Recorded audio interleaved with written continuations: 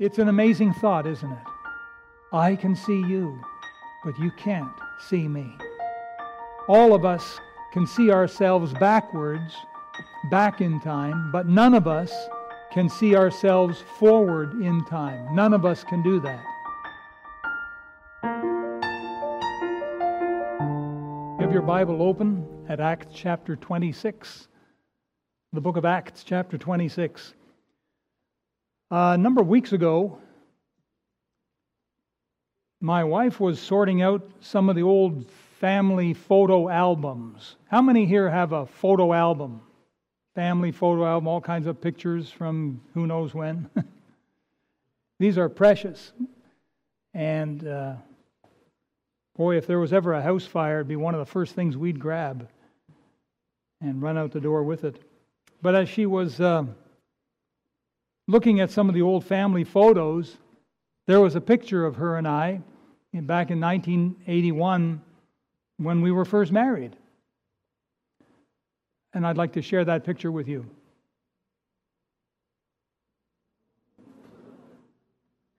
Yeah. Don't you look at her, don't look at me. Don't rub it in. I had a full head of hair back then.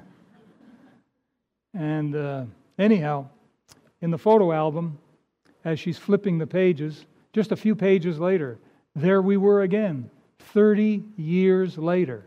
Put that picture up. And we put the two pictures side by side, just like that, and we started looking at them, and we started commenting on all the changes, all the differences, and how we had grown, not just older, but there was emotional changes, mental changes, spiritual changes. There were also numerical changes. There were more of us. We didn't have the children back in the picture on the left there. So lots of changes like that.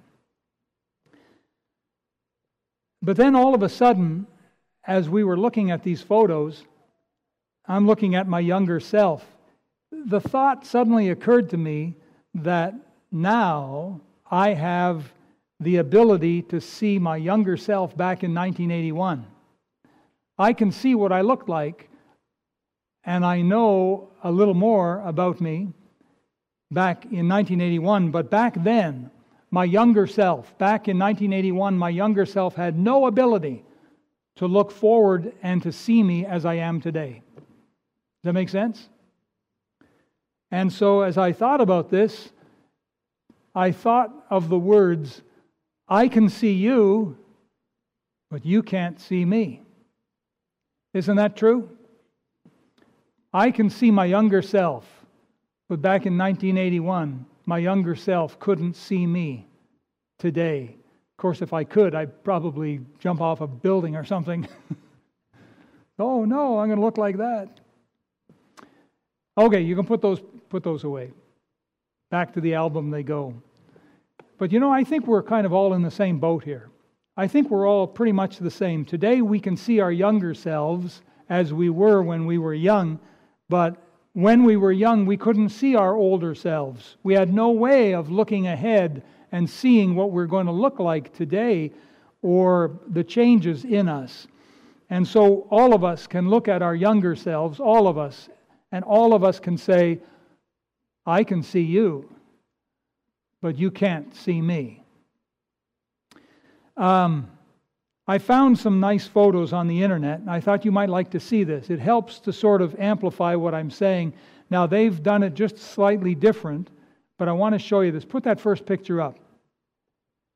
There we have an older gentleman, and he's looking in the mirror, and he's looking at his younger self. You see his wife sort of standing to one side looking at him, and he's looking at himself, and what does he see? He sees himself as what? An airplane pilot. When he was a younger man, he would fly these big airplanes and fly people maybe all around the world. And I imagine he's probably retired now. But you see, he can look in the mirror and he could say, I can see you, but you can't see me. Put the next picture up. Here we have an older woman, and she's looking in the mirror. And you see what she's seeing? Her younger self. Can you see her hands at all? And I don't know from where you're sitting if you can see her hands in the mirror. And it looks like she's an artist. And maybe she's thinking, boy, I can't do that anymore. My hands can't hold the pen. Can't hold the pen, can't hold it steady. Can't do what I used to do. And she may be thinking, I can see you, but you can't see me. We have another picture. So here's an older gentleman. His wife, of course, is there looking on in love, and he's looking at himself, and you see what he sees in the mirror? What did he used to do? Fireman, yeah. He was a fireman, brave fireman, rush into a burning building and maybe bring out some survivors. Maybe he saved people's lives. It looks like he'd sort of done that all his life. Look on the wall behind him. There looks to be like some kind of fireman plaque. Maybe he served for 40 years or something in this job. And perhaps he's retired now. And he's looking and he sees his younger self. And he's saying, I can see you, but you can't see me. We have another one. I hope you don't mind these. And here's another older woman. That may be her daughter standing behind her. And there she is looking in the mirror. And look how young she was. And she had her hair fixed up and she's got, white gloves on. It looks like she's going to be going out someplace. And you can see the piano as well. Maybe she was a virtuoso, a piano player. And she's remembering back over the years, there she was, and the thoughts she would think, and the feelings she would feel. And she would say, I can see you, but you can't see me. And I think there's one more. Yeah, here we have an older gentleman, and there he is looking at himself in the mirror. He looks like he's all alone. Maybe his wife passed on, maybe he never married. But he's looking at a younger self. And it looks like he was involved with what? Military, the army, or something, perhaps the Air Force, I can't quite tell.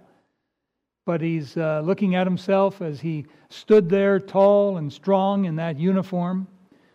And he's remembering back to some of his attitudes and his thoughts and what he thought he would do with his life. And there he is now. Maybe he's about to have a shave. You can see the shaving brush there on the sink. He's looking at himself in the mirror. And he may well be saying, I can see you, but you can't see me. Interesting. Okay, I think that's all. You can put that away. Thank you.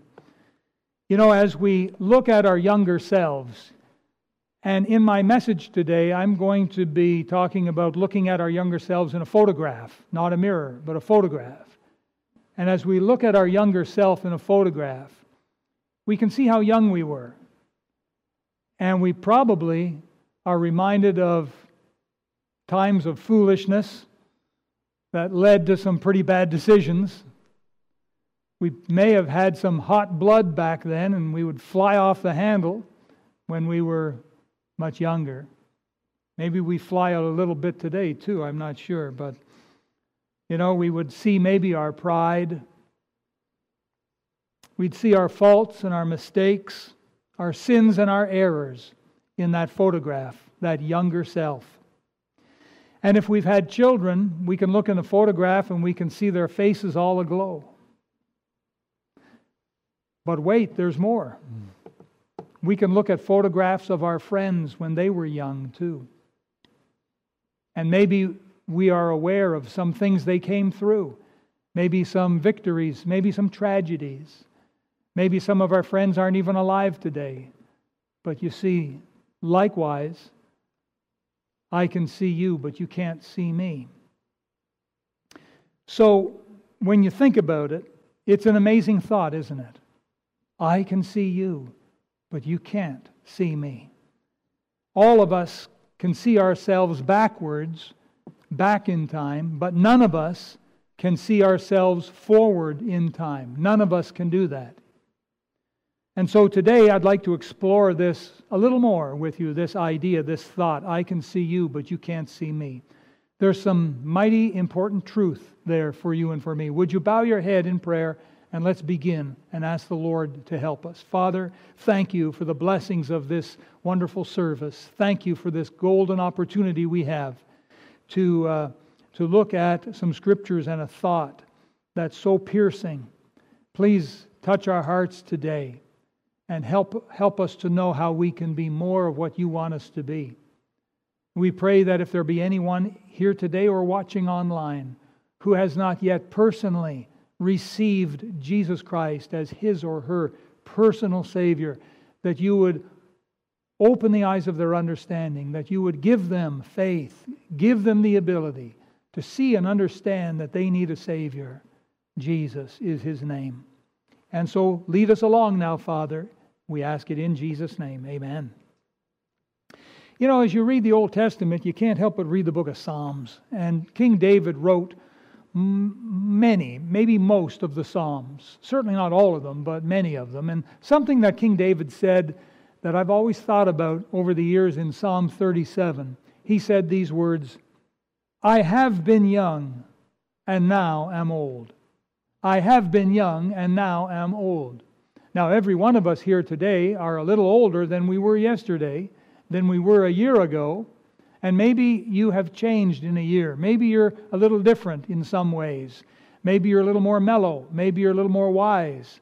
But we're all changing. And we can all sort of look back on our younger selves. Now, I hope you have your Bible open in Acts chapter 26, because here we have the Apostle Paul, and you know, he changed quite a bit from when he was a young man to when he was here in chapter 26, standing before one of the most powerful kings.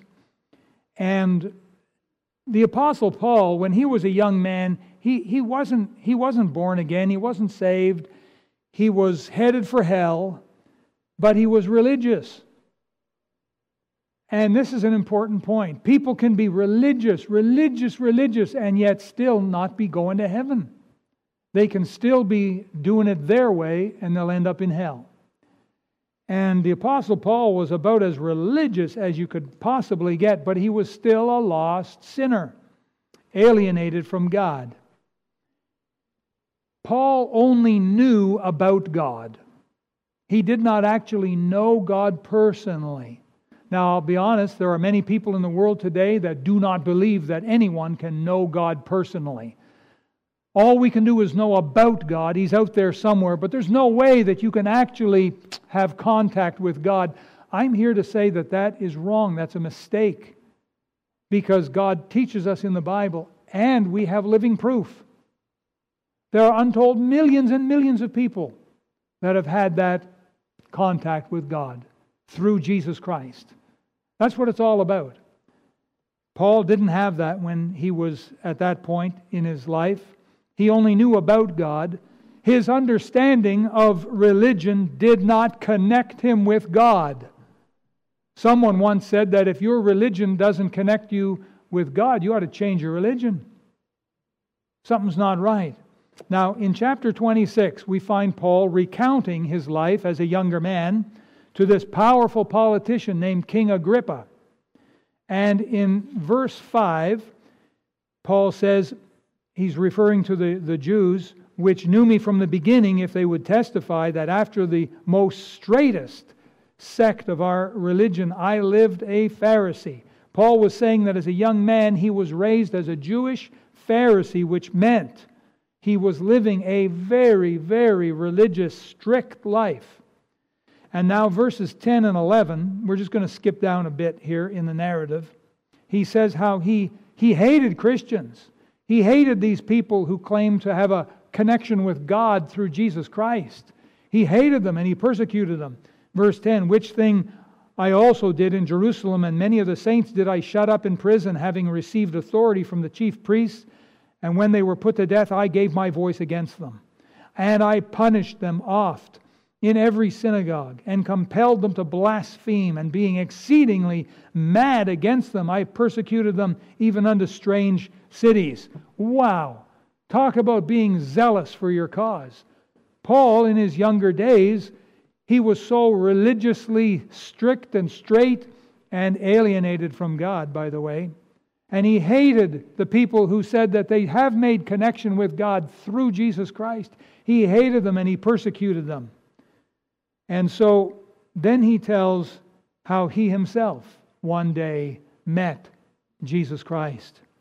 Look in verse number 12. Whereupon, as I went to Damascus with authority and commission from the chief priest at midday, O king, I saw in the way a light from heaven above the brightness of the sun shining round about me and them which journeyed with me. And when we were all fallen to the earth, I heard a voice speaking unto me and saying in the Hebrew tongue, Saul, Saul, why persecutest thou me? It is hard for thee to kick against the pricks. Now, just a moment of explanation here. As the farmer was plowing the field behind his ox, the ox would often kick back and sometimes damage or break the plow. So what farmers did back then was they carried a long stick with a sharp point called a prick on the end. They would carry this so that when the ox would kick, it would kick into the prick and sort of, ouch, hurt itself, and then learn not to be kicking back at the plow. And so Jesus used this analogy with Paul. And he said, why are you persecuting me? He said, it is hard for thee to kick against the pricks. That's exactly what Paul was doing. And he was hurting himself. Verse 15, and I said, who art thou, Lord? And he said, I am Jesus, whom thou persecutest. Folks, this one meeting with Jesus Christ changed Paul's life from that point on. Do you remember a time in your life when you met Jesus Christ? Do you remember that time? Where were you and what you were doing and maybe how you were dressed and people around you and maybe what day of the week and what the circumstances were? Do you remember when you met Jesus? Because, folks, it's not what you know, it's who you know. If you want to get to heaven, it's not what you know, it's who you know. And if you know Jesus personally as your Savior, that's how you get to heaven. And so Paul had his whole life changed. He finishes by telling King Agrippa that what he does now, well, let me read it for you in verse 22. Having therefore obtained help of God, I continue unto this day witnessing, both to small and great, saying none other things than those which the prophets and Moses, as back in the Old Testament, did say should come, that Christ should suffer, and that he should be the first that should rise from the dead, and should show light unto the people and to the Gentiles. So Paul said, here's what I'm doing with my life now. Paul, in recounting his younger self, looking back to when he was a young unsaved man persecuting Christians, Paul could sort of look at that photograph. They didn't have photographs back then, but you get the idea. Paul could sort of look at that picture of himself, and Paul could say, I can see you, but you can't see me. Back years and years before, Paul, as an unsaved young man, could not see what he would become.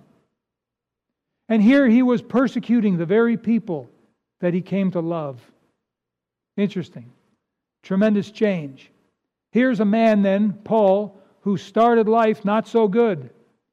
But I'm happy to say he finished well. His life finished pretty good, I would say. Oh, the difference that Jesus Christ makes when we receive Him into our hearts by faith. Now, looking at our younger selves in the photograph, and I want you to imagine, all of you, I want you to imagine that you're looking at a younger picture of yourself now.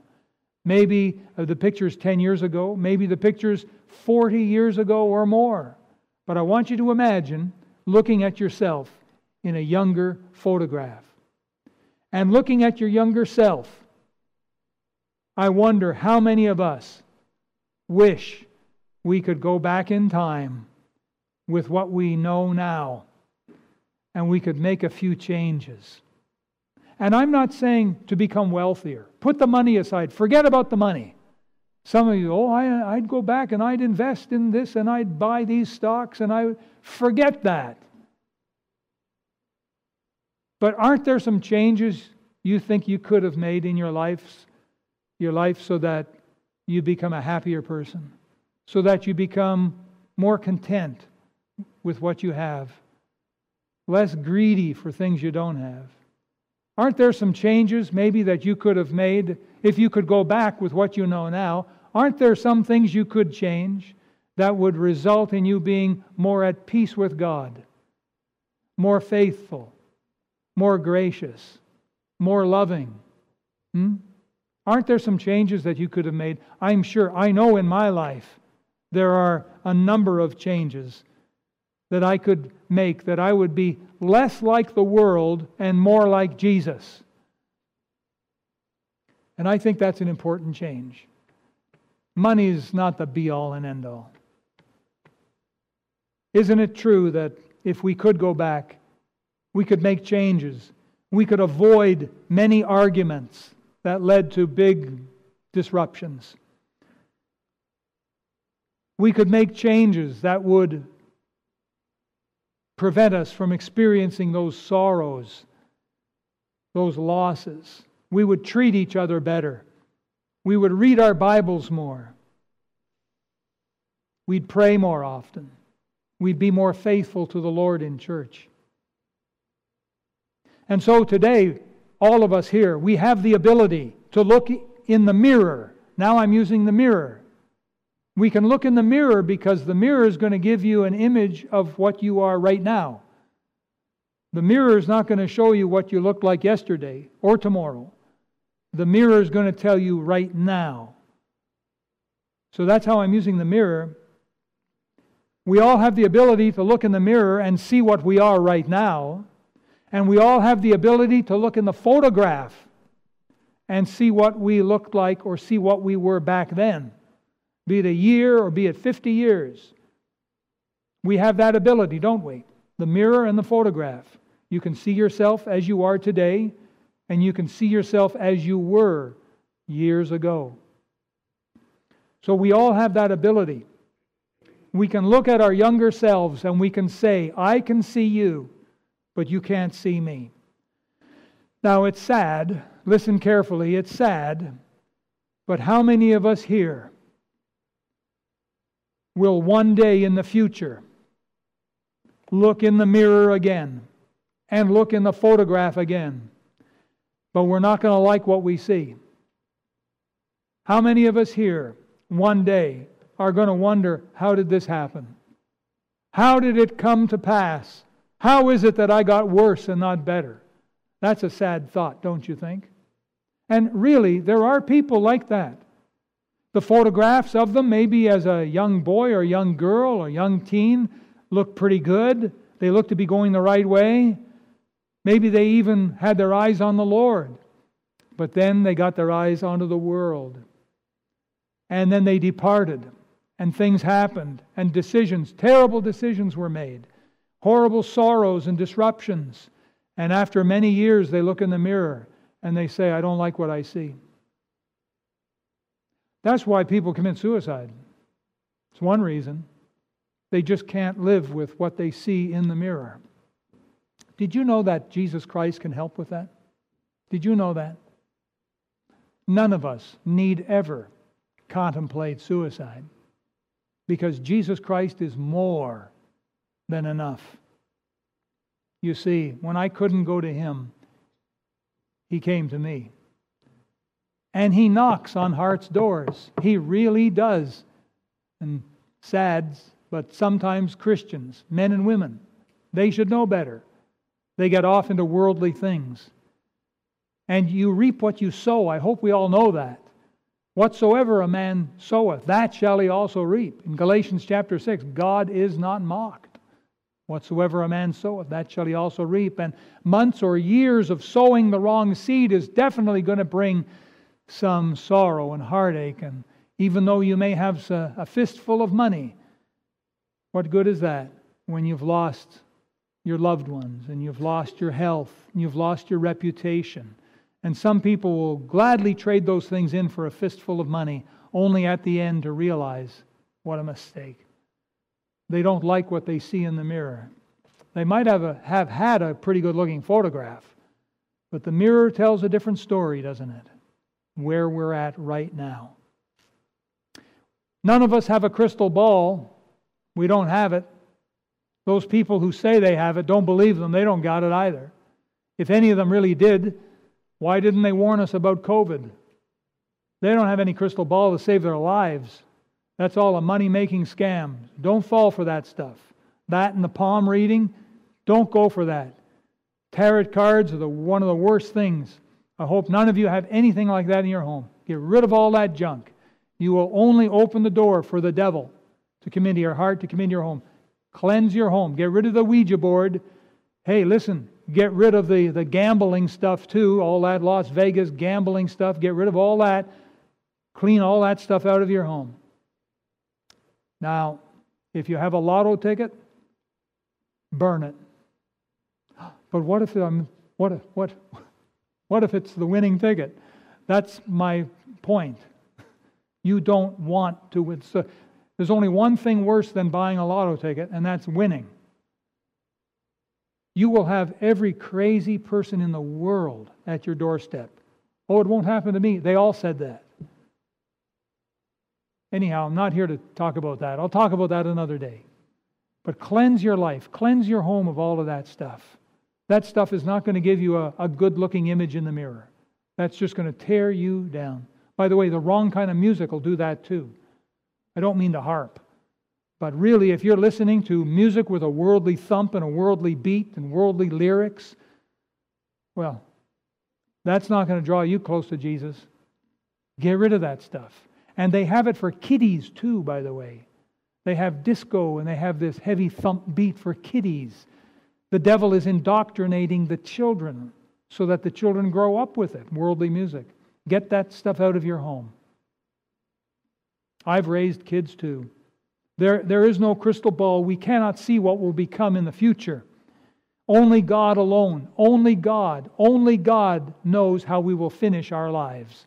He is the only one that can stand at the end of our life and say, well, I can see you, but you can't see me.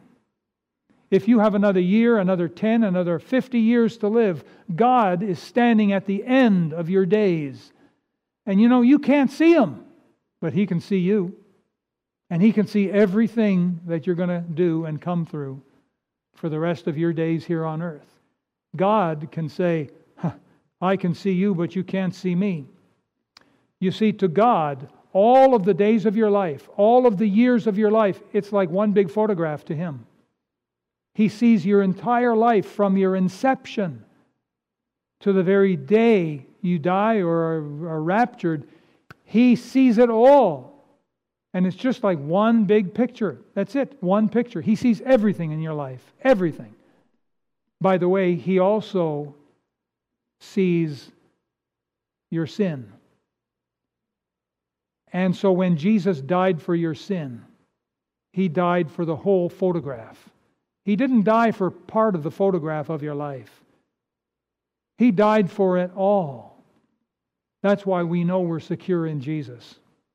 It's not up to us. We can't save ourselves. We can't keep ourselves saved. It's only His grace holding us. Wow, that ought to make you so thankful to God, so humbled, teary-eyed, in love and joy and thankfulness to God for what He's doing for you. God sees our lives. Only God can do that. And now, this is very important. Please don't miss this. I'm going to share with you an important key to life. Your life, my life, our lives are not determined by what we want. Our lives are not determined by what we want. Our lives are determined by the choices we make. There's a lot of things I want, but I'll never get them. But my life is determined day by day by the decisions, by the choices I make. Your life is determined by your choices. When you look in the mirror and you look in the photograph, how did I get from there to here? By all the choices you made. Hopefully they were good choices. I'll tell you this. God tells us in the Bible how to make good choices. Our problem, we don't read the Bible. That's our problem. We're not reading the Bible. You remember Jesus talking about a rich man and a guy named Lazarus? They both died. The rich man went where? He went to, say it, he went where? Hell. And Lazarus, he went to heaven, or Abraham's bosom. All right. It's in Luke chapter 16. Read it later. The rich man lifted up his eyes in hell and realized that he was in hell. And he saw far off, this big gulf, and far off he could see Lazarus in Abraham's bosom. And one of the things the rich man said was, send Lazarus back from the dead to talk to my 5 brothers. I got 5 brothers. Have Lazarus go back into life and warn my 5 brothers about this place, that they not end up here. And Abraham answered him and said, no, your 5 brothers, they have the Bible. They have Moses and the prophets. And the man says, they don't read the Bible.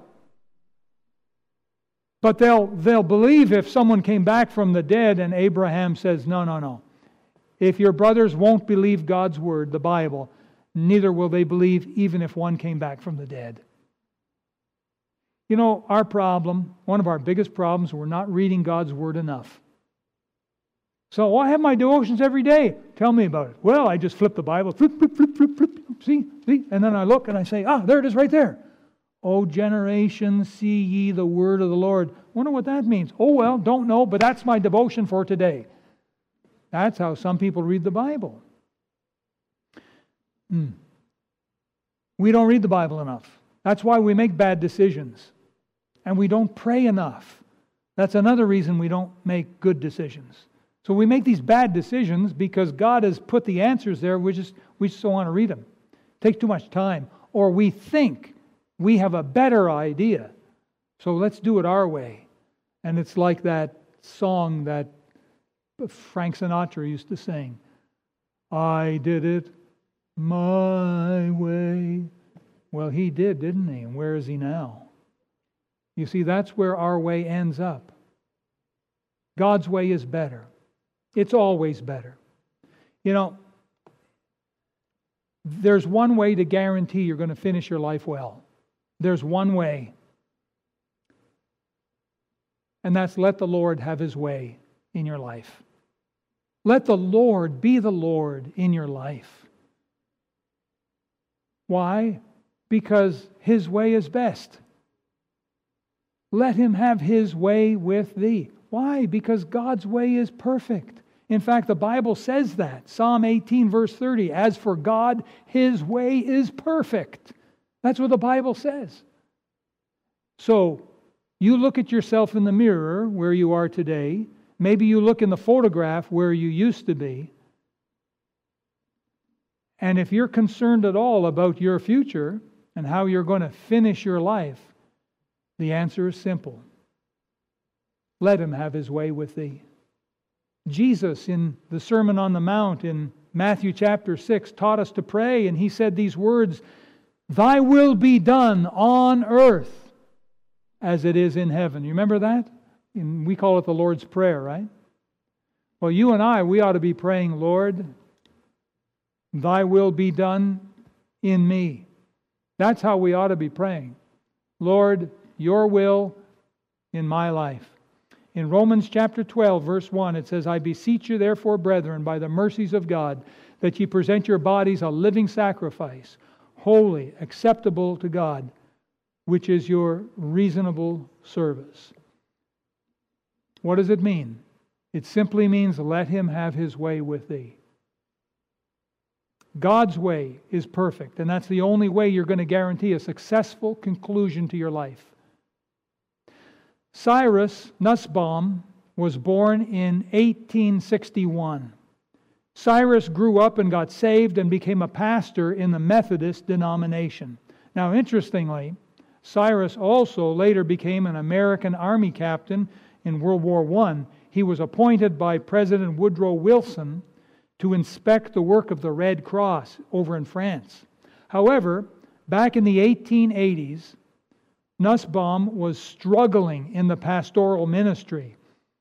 He was assigned to an extremely poor district, and he and his wife were having difficulty making ends meet. He hoped and prayed that he might be appointed to a better situation, but the denominational leaders left him right where he was. And Cyrus said these words. He wrote, he said, "I was very unhappy, and a spirit of rebellion seemed to possess me. And then about midnight I finally knelt in prayer beside my chair. After some struggle, a deep peace came over my heart. I told the Lord I would be willing to let Him have His way with me, regardless of the cost." With that feeling of surrender to the will of God came the inspiration for an amazing hymn that we often sing right here in this church. Cyrus wrote this hymn, "Would you live for Jesus and be always pure and good? Would you walk with Him within the narrow road? Would you let Him bear your burden, carry all your load? Let Him have His way with thee. His power can make you what you ought to be. His blood can cleanse your heart and make you free. His love can fill your soul, and you will see 'twas best for Him to have His way with thee." All of us here can say to our younger self, "I can see you, but you can't see me." If your younger self could see you today, would your younger self be proud of you? That's a question too, isn't it? I'd like to have some prayer, and I'd like to invite you to stand to your feet, please. Thank you for watching the message today. We invite you to join us again every Sunday and Wednesday for more inspiring messages from God's Word.